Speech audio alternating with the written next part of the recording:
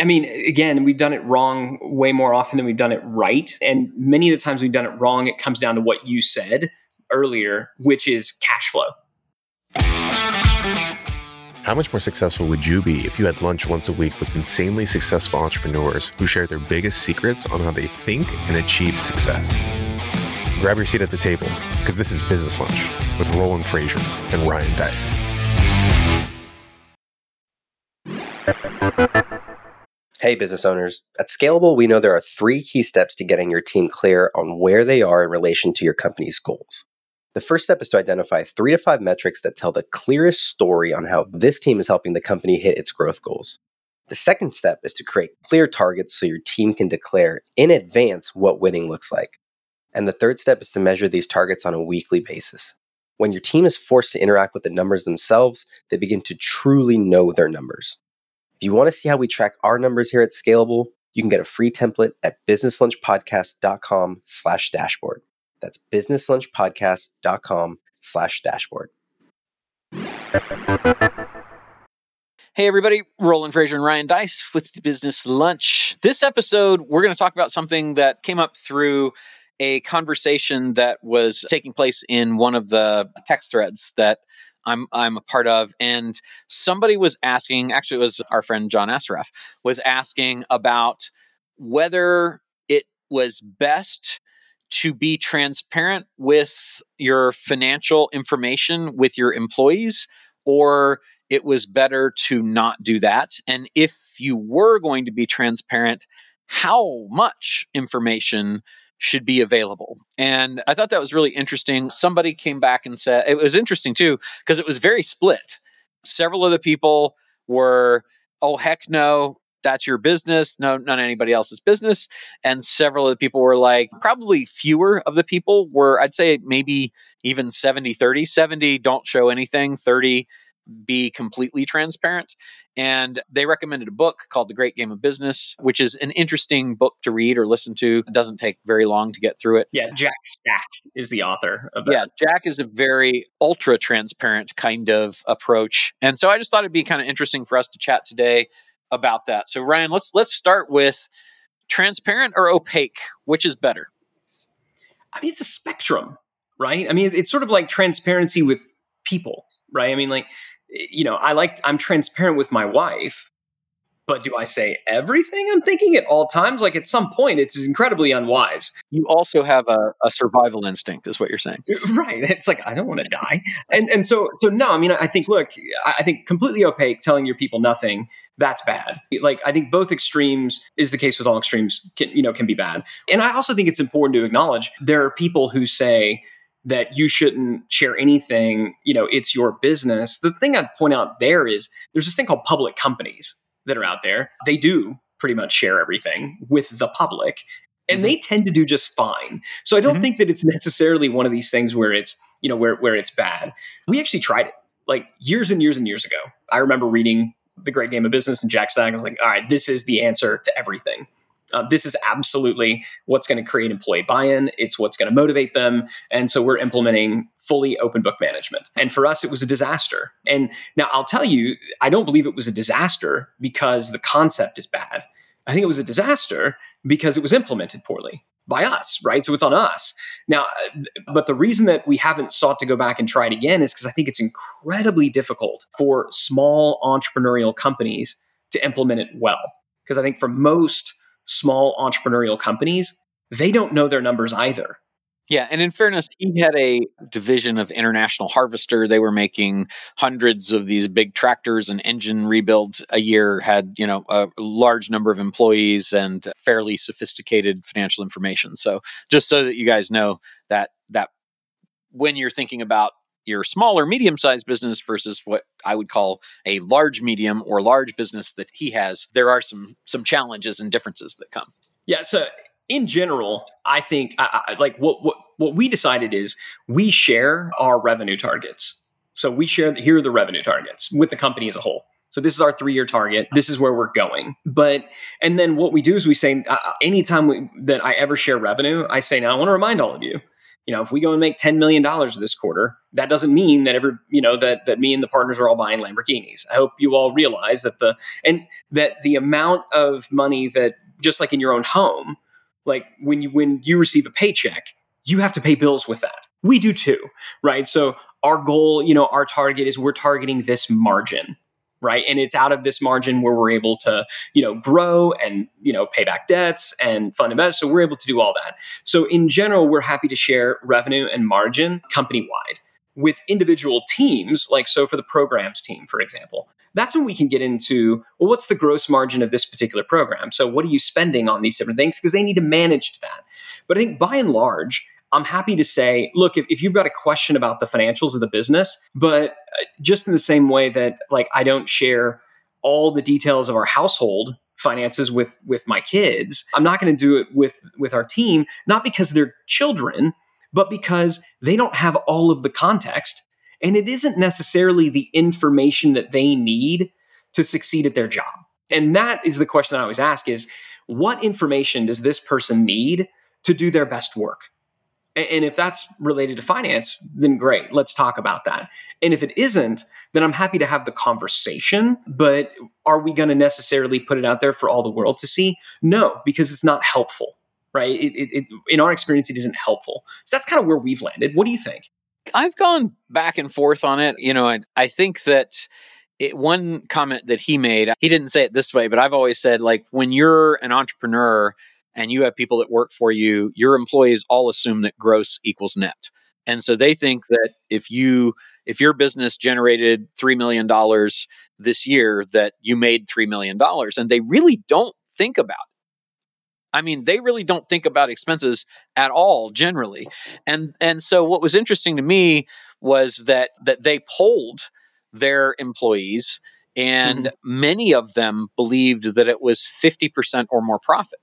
And I think that that's something that a lot of people think. And I think that also, like, if you listen to a lot of people that are in the information or e-commerce space or SaaS or services, a lot of the things that we're into, you'll hear margins of 40, 50, 60%.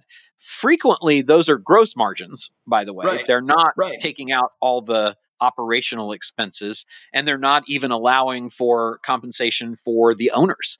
And so, but what was interesting was that many people said that. So I think that if you really want to have buy-in from your employees to be motivated and not think that you're just squirreling away millions and millions and millions of dollars, that letting them know what the margin is, they can do the math. So if you're going to let them know what the margin is and you're going to let them know what the gross is, then you're effectively letting them know the net. And so you might as well tell them, because it's going to be way less in almost every circumstance than they believe it is, which will then help them feel like, oh, I see, like, I'm not working to make this person rich. And not that there should be anything wrong with that, because as long as everybody's getting what they want out of the relationship, it should be okay.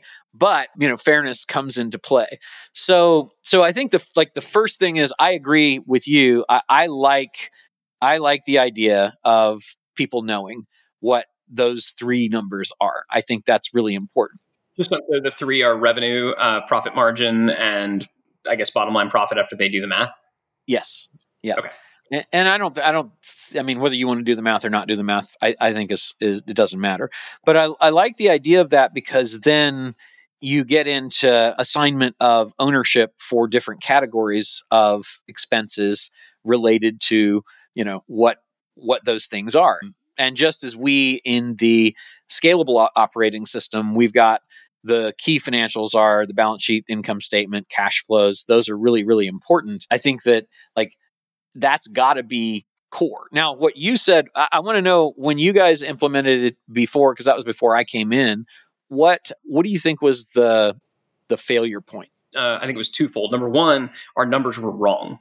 We didn't have good financials. And so what we were reporting was inaccurate, and we had to keep going back and changing things, because it was just, we were just trying to figure out. I mean, we were pretty early. I mean, like you said, you and I have been working together for 10 plus years, and this was years before that. So, I mean, we were still just trying to figure out what's an income statement.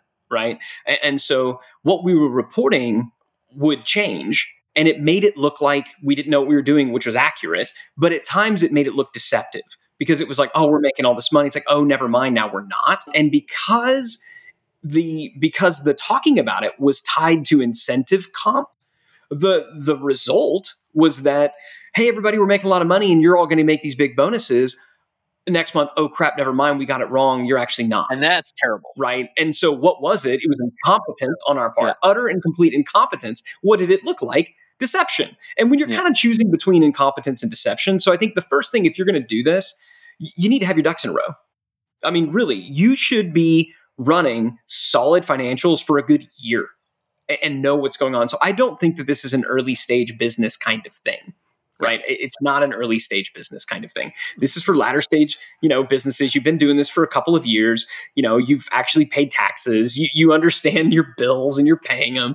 And so I think that's kind of the first piece of it. The other piece was that we didn't do a good job of aligning the goals of the company with kind of the incentive comp plan that we were doing. So the incentive comp was based almost entirely on sales growth, right?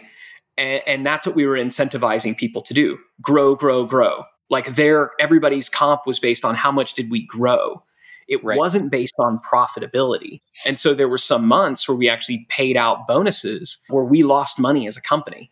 And so while we were going through all the trouble of explaining, or badly explaining, this is how a business works, and yep, this is what we make, and this is how much we actually, get to keep at the end of it, we were doing that badly. And then we had misaligned incentives where we were trying to explain what profitability is and how it works and, contribution margins and all that other stuff. And yet we were compensating people based on just growth. And so I think you want to make sure that, again, it goes to why do they need this information? How is it going to help them do their best work? Don't make a big deal about profitability, but then compensate people on growth. Because, what's the point? Just talk about how much money you're making. Top line. Yeah, I think that, what is that metric that is important to you? And growth is certainly a legitimate metric. It's not wise to make growth the metric with no regard to profitability and cash flow. Those are two things that I think a lot of people confuse, that the amount of profit that the business might be making from a financial statement accounting perspective might be fairly different in terms of timing from what the amount of cash that's going to be in the business is. And it's very scary if you are only focusing on let's grow or some other metric like this number of customers added or customer satisfaction or any of those things, right? There's a lot of goals that you might have, but generally there's one primary thing you're after, at least thematically, for a quarter. And so if one of those is growth, that's cool. You just have to decide, is that going to be growth at all costs? Because if it's at all costs with no regard to profit and cash flow, you might find yourself unable to pay bonuses and therefore have a lot of very upset employees, because if you can't pay those bonuses, you lose trust, right? You and I had an executive at one of our companies that we owned that was growing very, very quickly. And I'll never forget, one of the traffic managers was compensated based on, it was a combination of ad spend, the more the better, the number of clicks, the more the better, and the number of basically leads generated, right? So it was all just growth. And that's where all the comp was. And there was but it has to be at an acceptable, return on ad spend, ROAS. Right. It was none of that. It was just grow. And this person was getting massive, $25,000, $30,000 bonus checks some months. Right. When we're hemorrhaging cash, right, acting like we were a funded company. And I think this is a mistake that a lot of entrepreneurs do, is they look at these funded companies that, have hundreds of millions of dollars in dry powder, who frankly know their unit economics way better than most entrepreneurial companies do and know how eventually this will ROI, and they try to model them.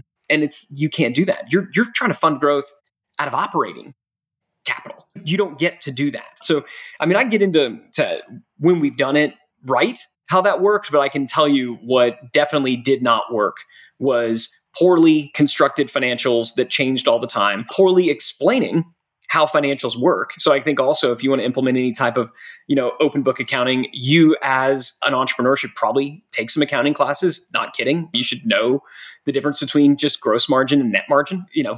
That's pretty simple, basic stuff. And make sure that when you're doing it, that you are aligning whatever that number is to people's incentives. I love it. Let's take a break for our sponsors, and then let's come back and chat a little bit about like the details of how you might implement something like this. Hey, Business Lunch listeners, we're going to get right back to the show. But Roland wanted me to invite you to a brand new training that he's doing on acquiring businesses with no money out of pocket. It's something that he's talked quite a bit about on the show, but he's doing a free training where he's going to walk through the entire process. So if you want to get access to that, go to businesslunchpodcast.com/epic. That's businesslunchpodcast.com/epic, and you can get signed up.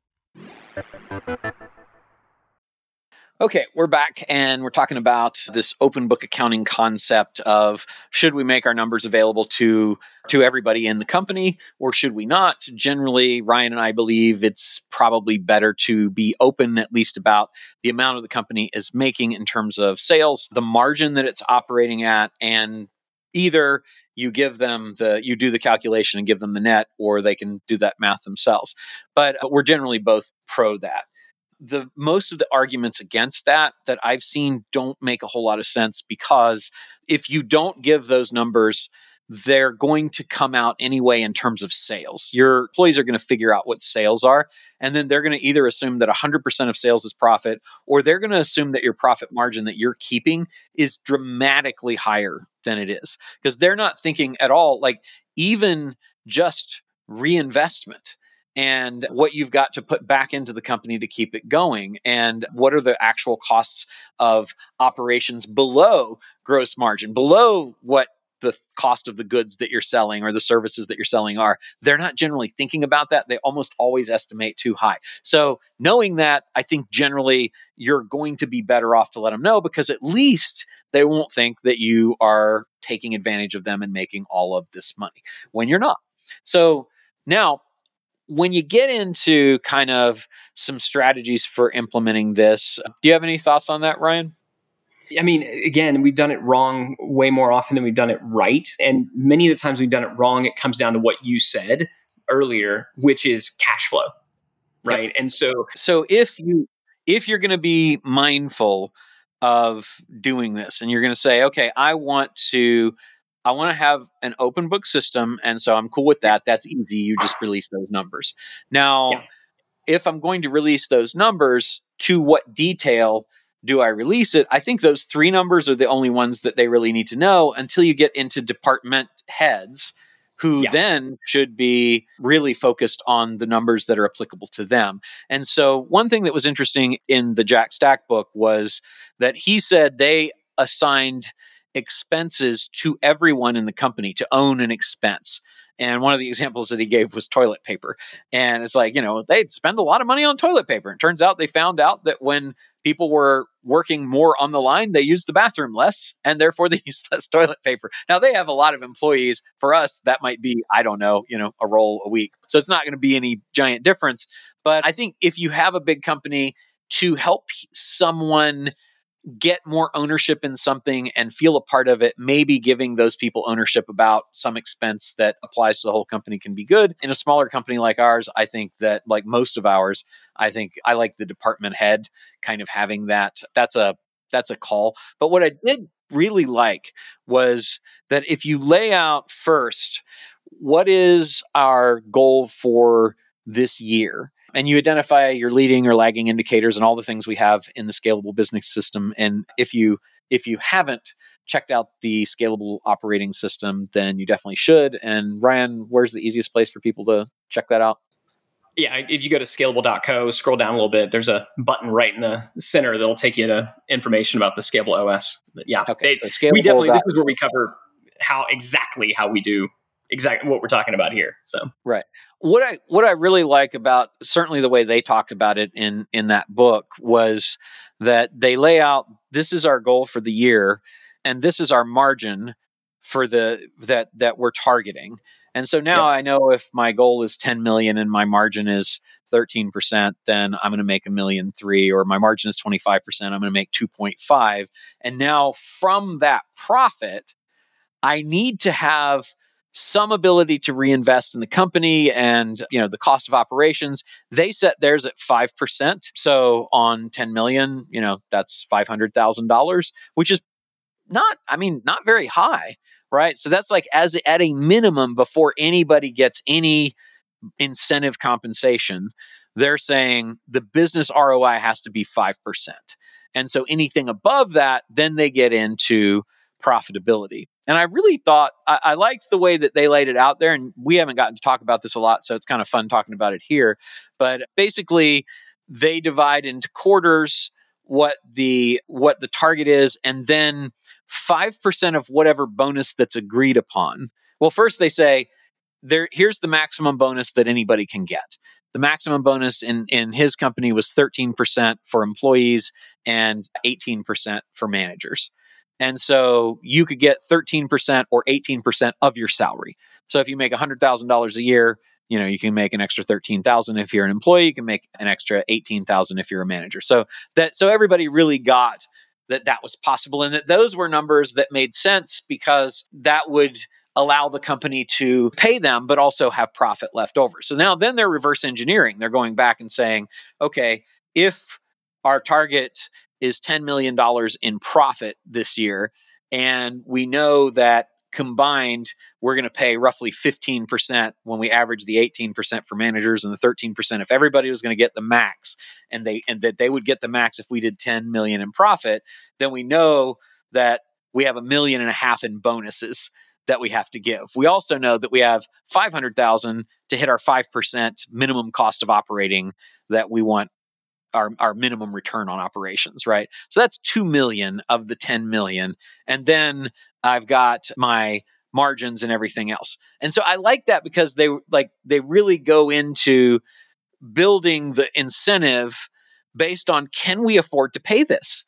Like, can we afford to pay that? And then they said that half of each quarterly bonus, half of each quarterly bonus, whatever it would be that the employees and managers could receive, would be paid immediately at the end of the quarter, each quarter.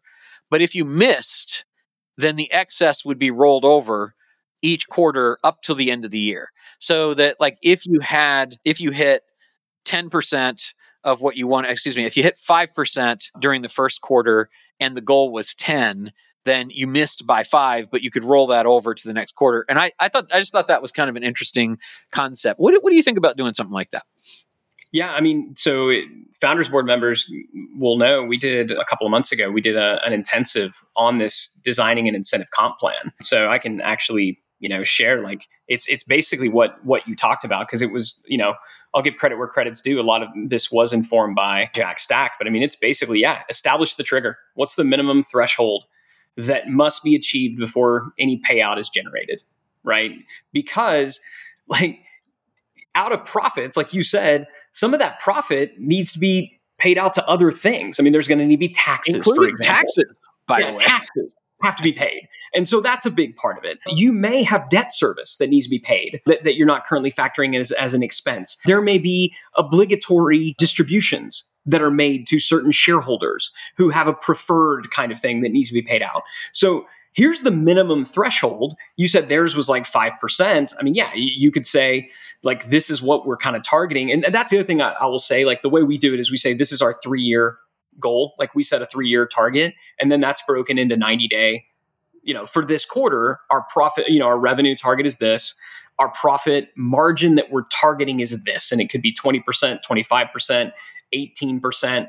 We tell everybody what we're targeting, and then we tell them where we came in. Hey, we came in at 17% instead of 18. Came in at 22% instead of 20, right? So everybody knows, and this gets announced and talked about at the all hands meeting that kicks off a new quarter.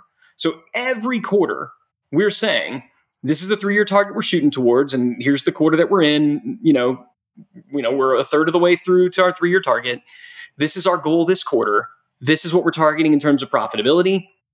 And then remember, everything over and above this amount goes into the pool, right? So there's the trigger, then there's the percentage that goes into the incentive pool, And then it's like, who's included in that pool? And I'm a big fan of if you can afford it, right? Again, the money needs to be there. The cash needs to be there. Consistent profitability needs to be there, of everyone having some participation in the pool, right?